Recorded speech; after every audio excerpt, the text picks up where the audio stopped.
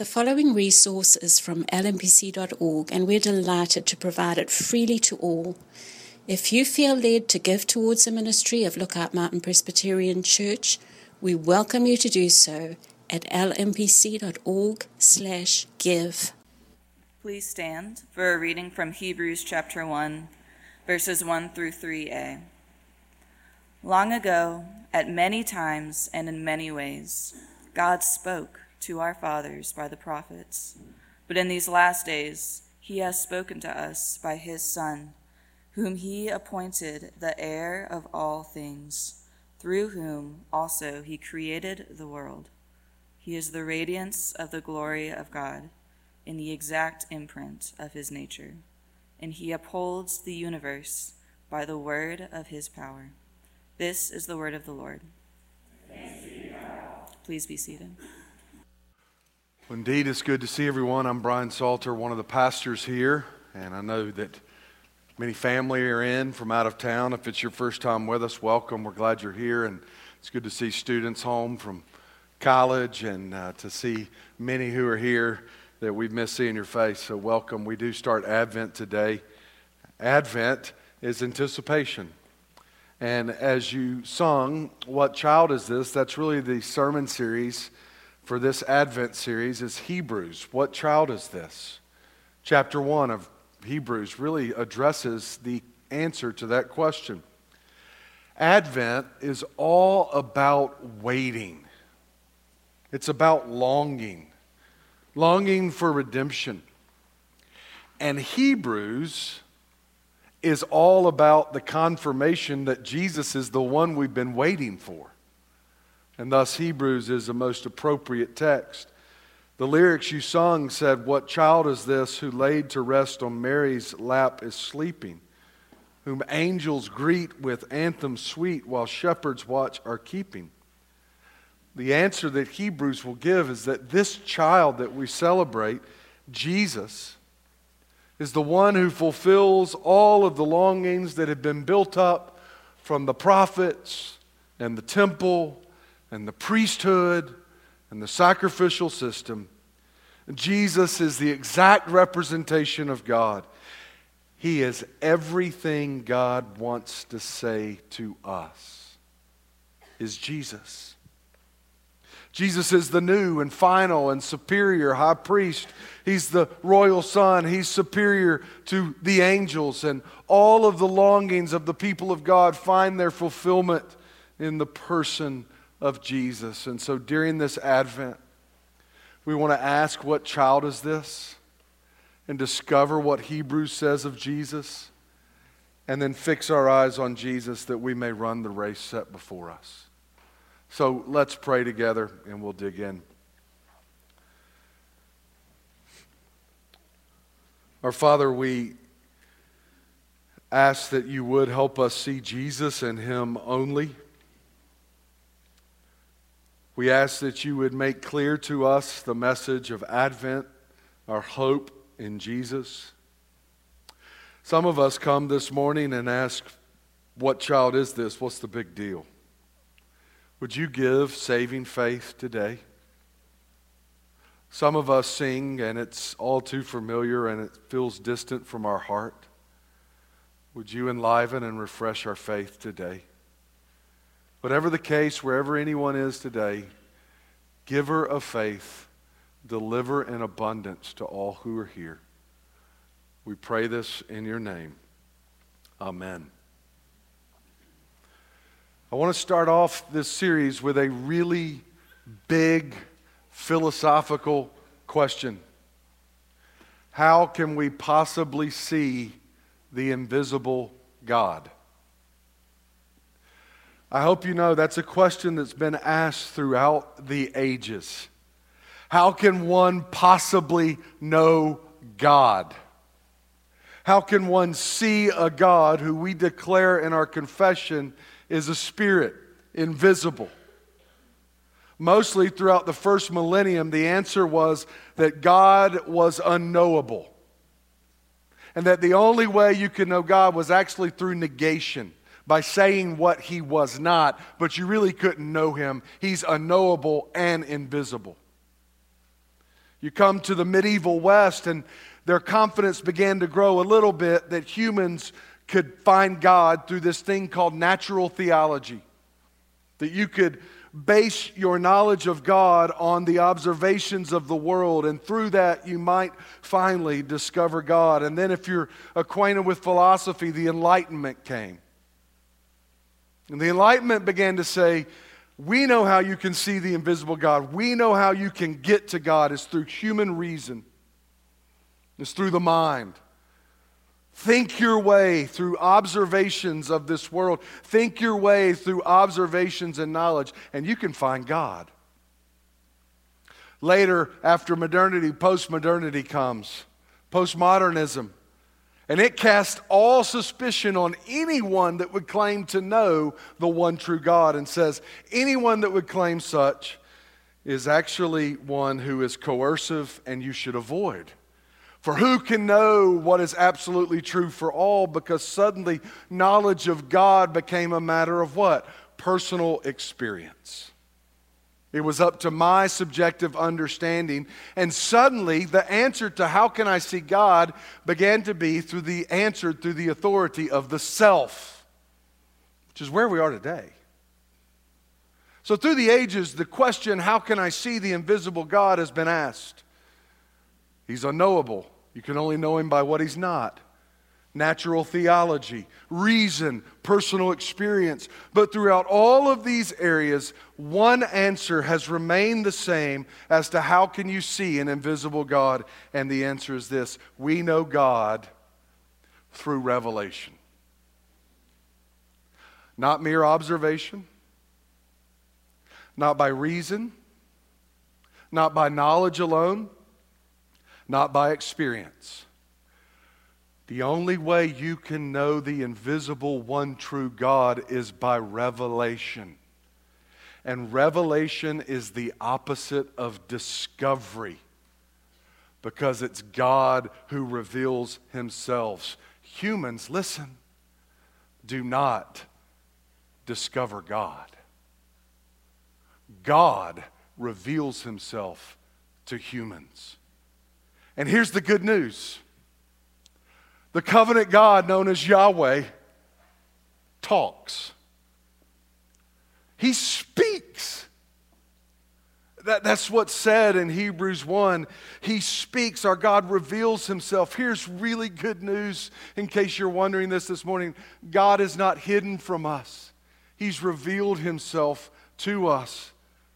But as Tim Chester wisely notes, our problem is not only our creatureliness, the gap between us as creature and creator in knowing God, but our corruption in sin. Our minds are darkened in sin. And if we are to know anything of God, God must renew our capacity to know him and reveal himself to us. We do not find God. God finds us and reveals himself to us. So what we'll see this morning is that God's revelation is as much an act of grace as his redemption.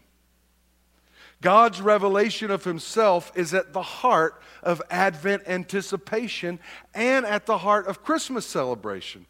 Our God speaks in his Son, and here is the big idea. Jesus is everything God wants to say to you. Jesus is everything God wants to say to us. So first, look, God speaks. The anticipated word of God in the last days in verses 1 and 2. And in Hebrews 1, it's as if the author comes to the table with a lot of assumed knowledge, because he is writing the people, the Jewish people, the Hebrew people who would have been very familiar. So he just goes into how God reveals himself. And he says, long ago, at many times and in many ways, God spoke to our fathers by the prophets. God speaks. We're going to see that's really good news. God reveals, God speaks. He spoke in the former days, he says, with the prophets.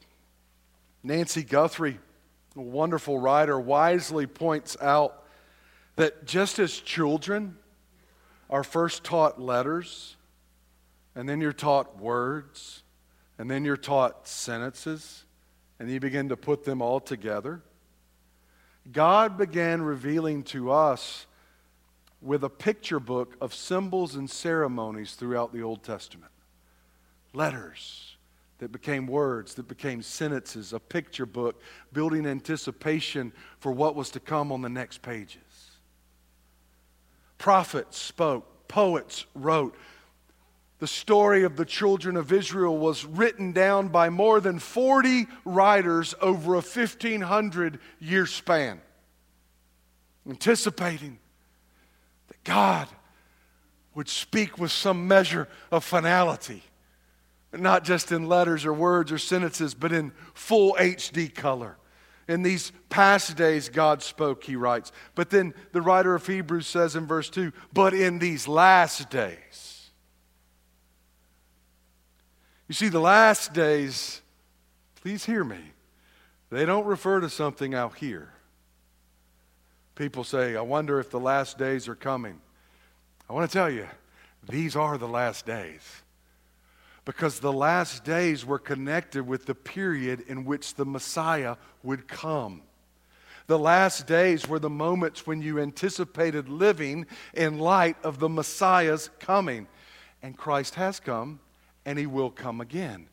And so the writer says, in these last days, what has he done? He's spoken to us by his Son.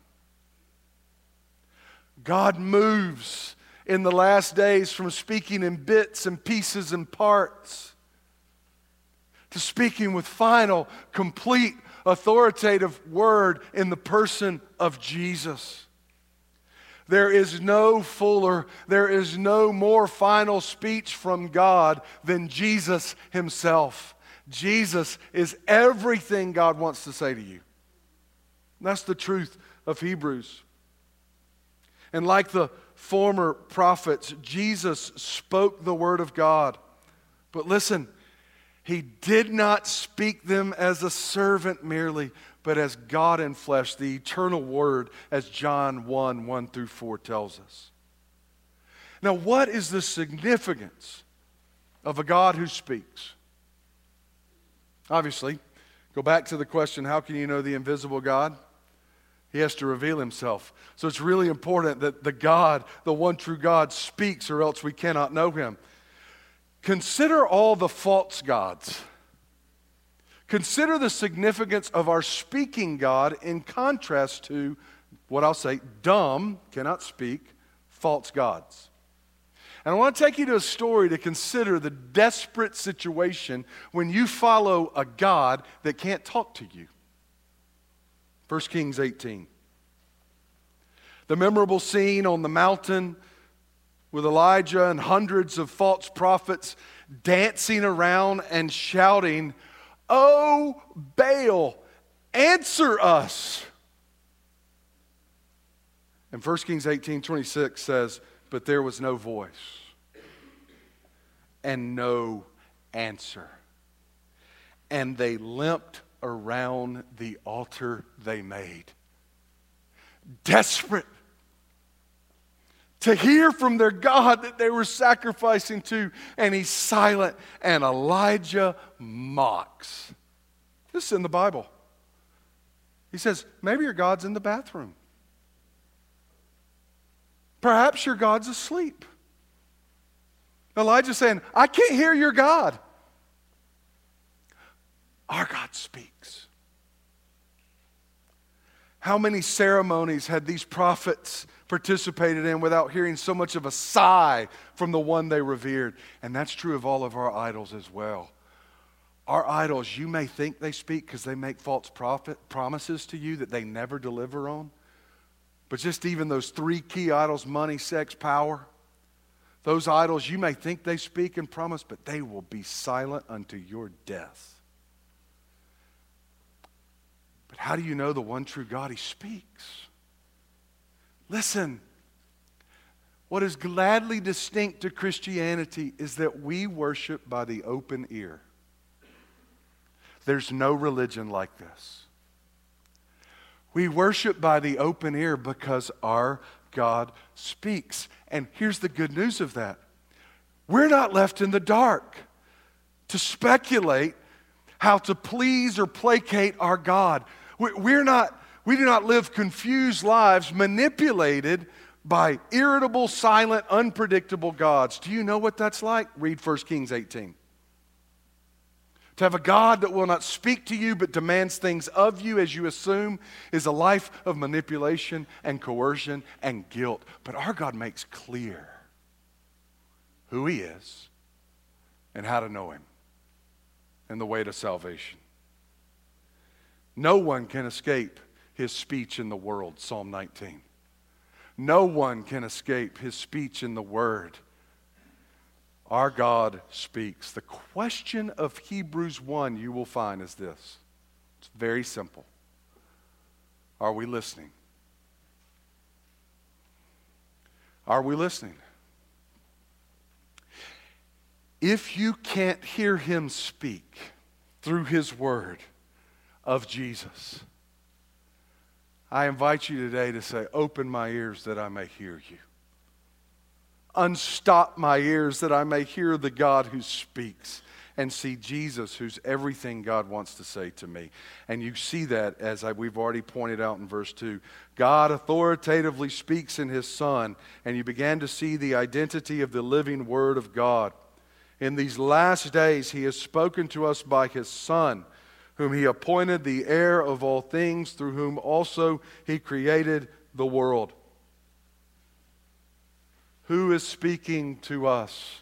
What is the final word of God to us? It's Jesus. And who is this one? Before we hear the message of the Word, let's consider the identity of the living Word. Number one, He is the beloved only Son, and thus He is the appointed heir. He has spoken to us by His Son. Up until the last days, the vision of God was at best fragmentary, preparatory. It was through subordinate servants. But when Jesus comes, God's revelation is complete. It's final. It's through the Son, who's not a subordinate, but He's the supreme one. The beloved Son speaks 2 times. The Father opens up His voice from heaven in the life of Jesus. And both times, what does He say? This is my Son. And on the Mount of Transfiguration, He adds, listen to Him. He's everything I want to say to you. And because He's the only Son, that's why the writer says, whom He appointed the heir of all things. As only Son, He's the sole heir of everything that the Father gives. And that means He can make true everything He promises because everything belongs to Him. And here's the really good news of Jesus being the appointed heir. Jesus doesn't have to split His inheritance, but graciously and gladly, He does. With us. Galatians 3:29 says, if you are Christ, then you are Abraham's offspring and heirs according to the promise. And in Romans chapter 8, hear these good words of the appointed heir, verses 15 through 17. He says in Romans 8:15-17, for you did not receive the spirit of slavery to fall back into fear, but you've received the spirit of what? Adoption as sons, by whom we cry, Abba, Father. And the Spirit Himself bears witness with our spirit that we are children of God, and if children, then guess what? Heirs. Jesus is gracious, generous. He doesn't have to split His inheritance, but He shares it with us by grace.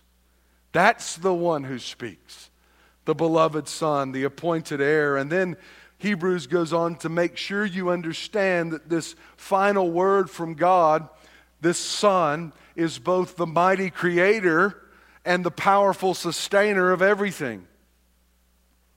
He says in the text, through whom also he created the world. Who spoke all of creation into existence? Jesus, the eternal Son. Who sustains everything with the word of his power? Jesus, the eternal mighty one. And what the Hebrew writer is saying here is very simply this. The one who speaks is the beloved Son. He's the appointed heir, and he's God. Jesus is God. Second person of the Trinity, God in flesh. And God speaks to us through him. Jesus doesn't just speak the world into existence and leave it on autopilot, but he's the one who by the word of his power commanded the sun to rise today and rain to fall on you and everything that exists in this universe to happen and to function. It's mind-boggling. You ever been to Disney World and wondered, who runs this thing? Like there must be an invisible being pulling all the levers. It runs so smoothly. We're talking about the entire universe held together by one word of his power, Jesus. God in flesh, only Son, heir of all things, who graciously shares it with his people. That's who's speaking. So go back to the 4th century and hear from a man named Athanasius and be really encouraged in 2022 that we're not believing in something new. This has survived the ages because it's true. Athanasius says, when the sacred writers say that he is before all ages and that through him he created the world, they promote the eternal and everlasting being of the Son and thereby designate him as God. He speaks to us. This is really important. Jesus speaks to us not as a subordinate servant like Moses or David or Isaiah. He speaks to us as the eternal Son. Therefore, hear the voice of heaven on the Mount of Transfiguration. Listen to him. Listen to him. And what is he saying? Point 3, God clearly speaks in his Son. And what is the message of the living word? It's twofold. You look at Jesus, you see Jesus, and the message is the very glory of God and the exact representation of God. That's what he's saying to us. The radiant glory. What a statement in verse 3. He is the radiance of the glory of God. What does that mean? Well, you know, sun rays come forth from the sun, and they are in essence sunlight, and in the same way, Jesus is radiance of glory. The sun rays are how the sunlight comes to us. That's how God comes to us in this radiant glory. Jesus, the radiance, is the very essence of God's glory that comes down to us. Do you remember the glory cloud of God's presence that followed the people of God along? Here's the good news. Jesus is the ultimate glory cloud. Fully and finally come. He is the glory of God. If you want to know the glory of God, you must know Jesus. Here's an important distinction, though. Hear this. There's a difference between radiance and reflection. Being the radiance of God is far more superior and far more weighty than being a reflection of God's glory. For if you remember Moses, he reflected God's glory as he came off the mountain after being enveloped in God's glory. His face was discernibly different because he had been in the presence of God.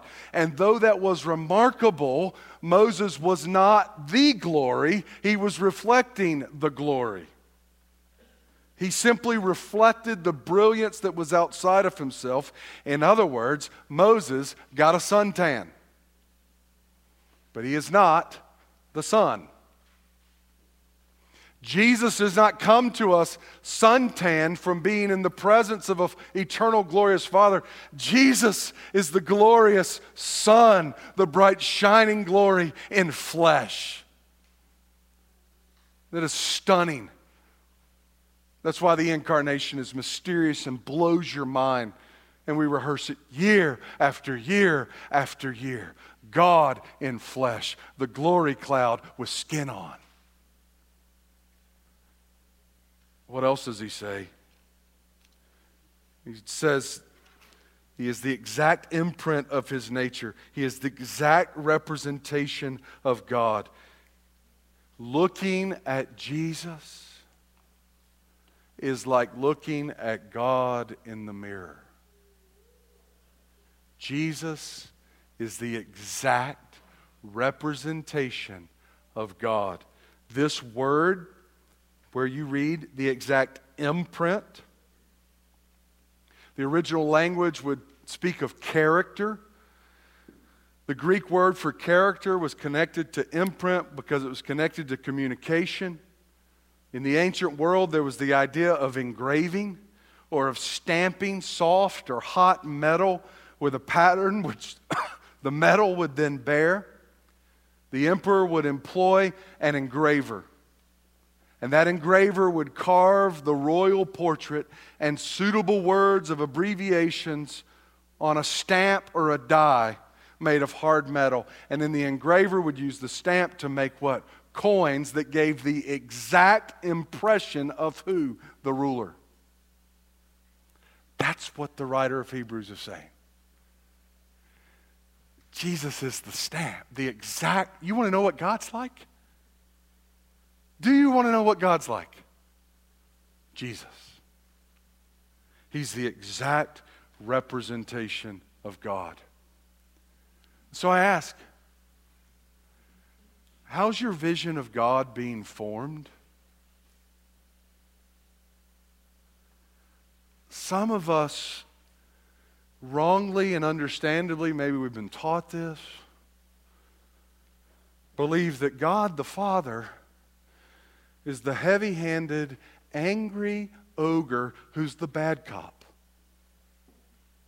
And that Jesus is the softer side, the nice guy, the good cop, who keeps his daddy placated from his rage spilling out.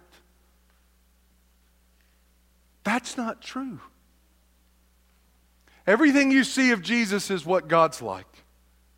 There is not a heavy side and a softer side. There is the character of God exactly represented in the person of Jesus. So, but others of us may have had our vision of God formed, and this has happened in recent days at a level that is unlike anything I've seen. We've had our vision of God sadly formed by the hypocrisy, the failure, and the haughtiness of his followers called the church. I've seen more people walk away from God in the last years because of the church. Don't do that. We're reflection, not radiance. And sometimes we're really, really poor reflection. Look to the radiance. Look to the exact representation. Do you want to know what God is really like? Do you want to know the invisible God? See Jesus. In John 14, 8 through 9, Philip said, Lord,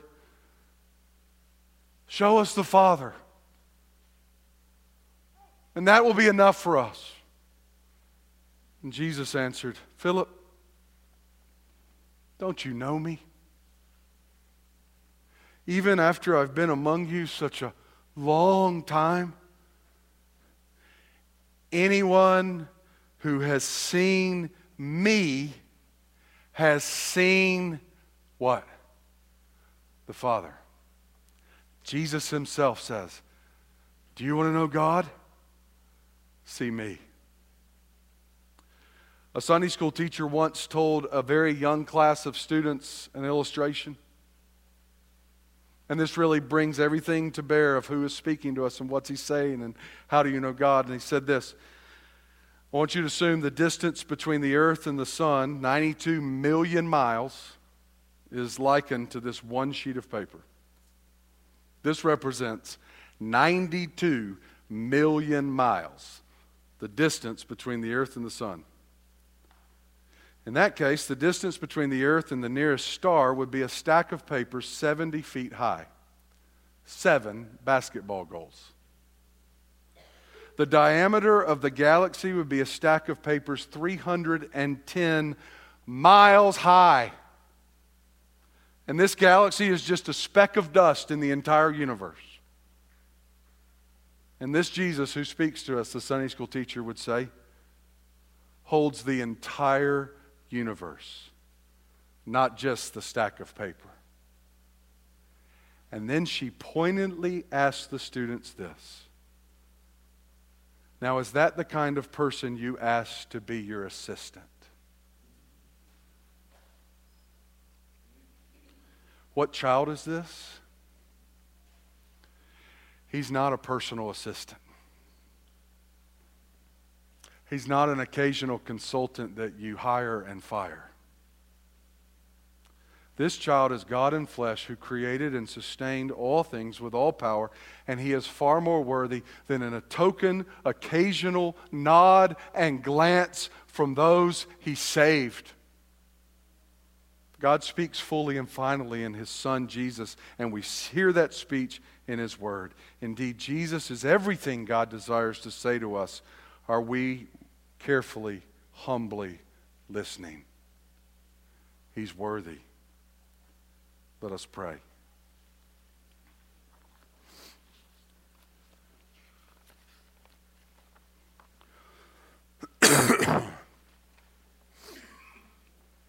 Our Father, we thank you for the revelation that you give graciously. We fell into sin and misery. There's no requirement of your further revelation, and yet you immediately showed up in the garden seeking us out, promising salvation, clearly in word. We thank you that we are not left to guess about how to serve and follow and know our God. You've given it to us in your word. You're a God who speaks, a God who reveals, and we thank you that your full, final word is in Jesus. Would you forgive us for how we make you a mere assistant or a consultant, giving you a token nod or an occasional glance? We ask you to take over the entirety of our lives. Because in knowing you, we know God. And in knowing God, there is life forever. We ask this in the name of Jesus, we pray. In Christ's name, amen.